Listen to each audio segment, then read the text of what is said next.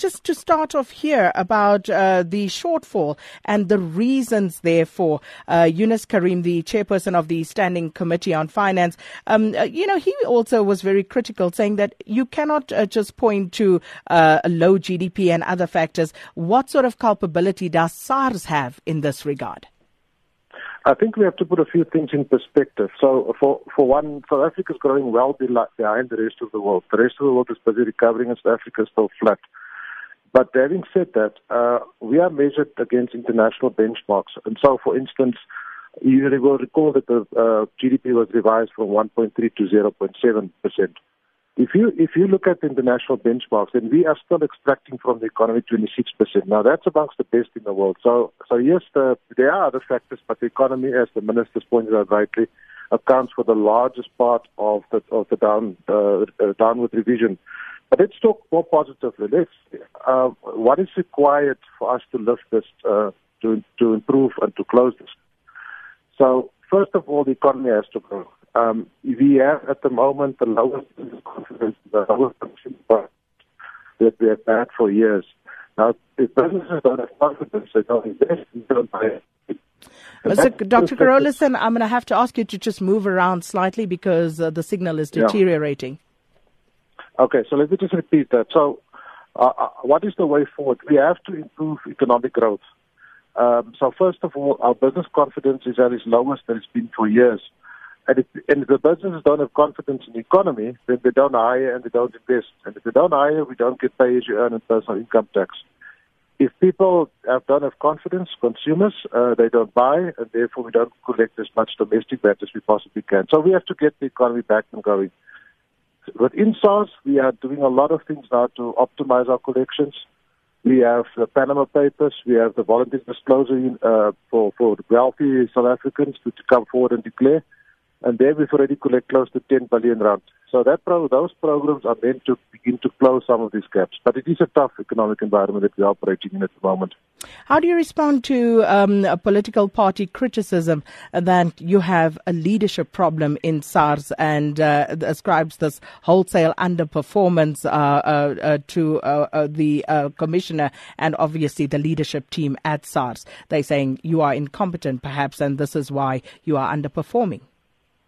Well, look, it's very tough for people at SARS to hear these accusations that we don't have skills and that we're not performing.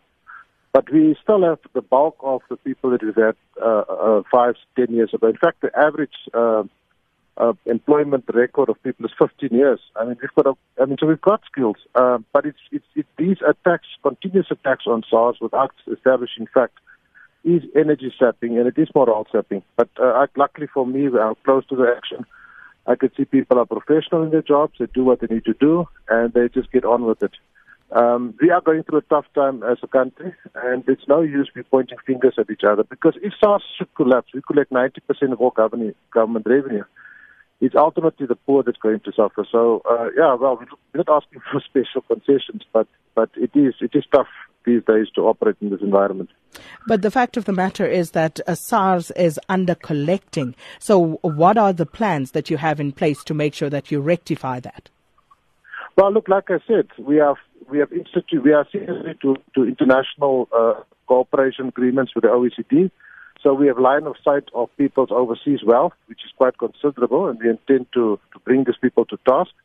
We are dealing with the multinational companies that shift money out of the country, and because of the agreements that we have with the rest of the world. And of course, the one other main issue that I forgot to mention is that we find that there's compliance slipping. Compliance people some people think that this is a time now to try and avoid the tax man by not submitting their returns or not paying on time. And those are all criminal offenses. And we have to deal with that because this is not the time for people to avoid their liability and their duty to the country. So, but that I should also add is a small minority. So we need to get the compliance back and the tax morality back, and people need to understand that they have to pay their dues. So we have a whole host of programs to close the gap and to minimize the gap as possible.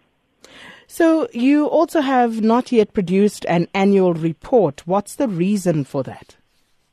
Well, we are currently in dispute with the Auditor General about a particular finding.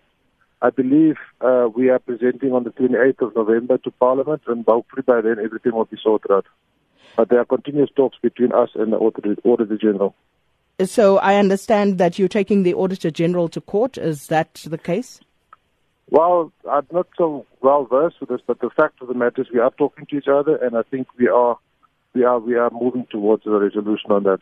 It's not unusual. Many other departments have had disputes with the Auditor General, but that's something that we sort out because it's noise in the system that distracts us.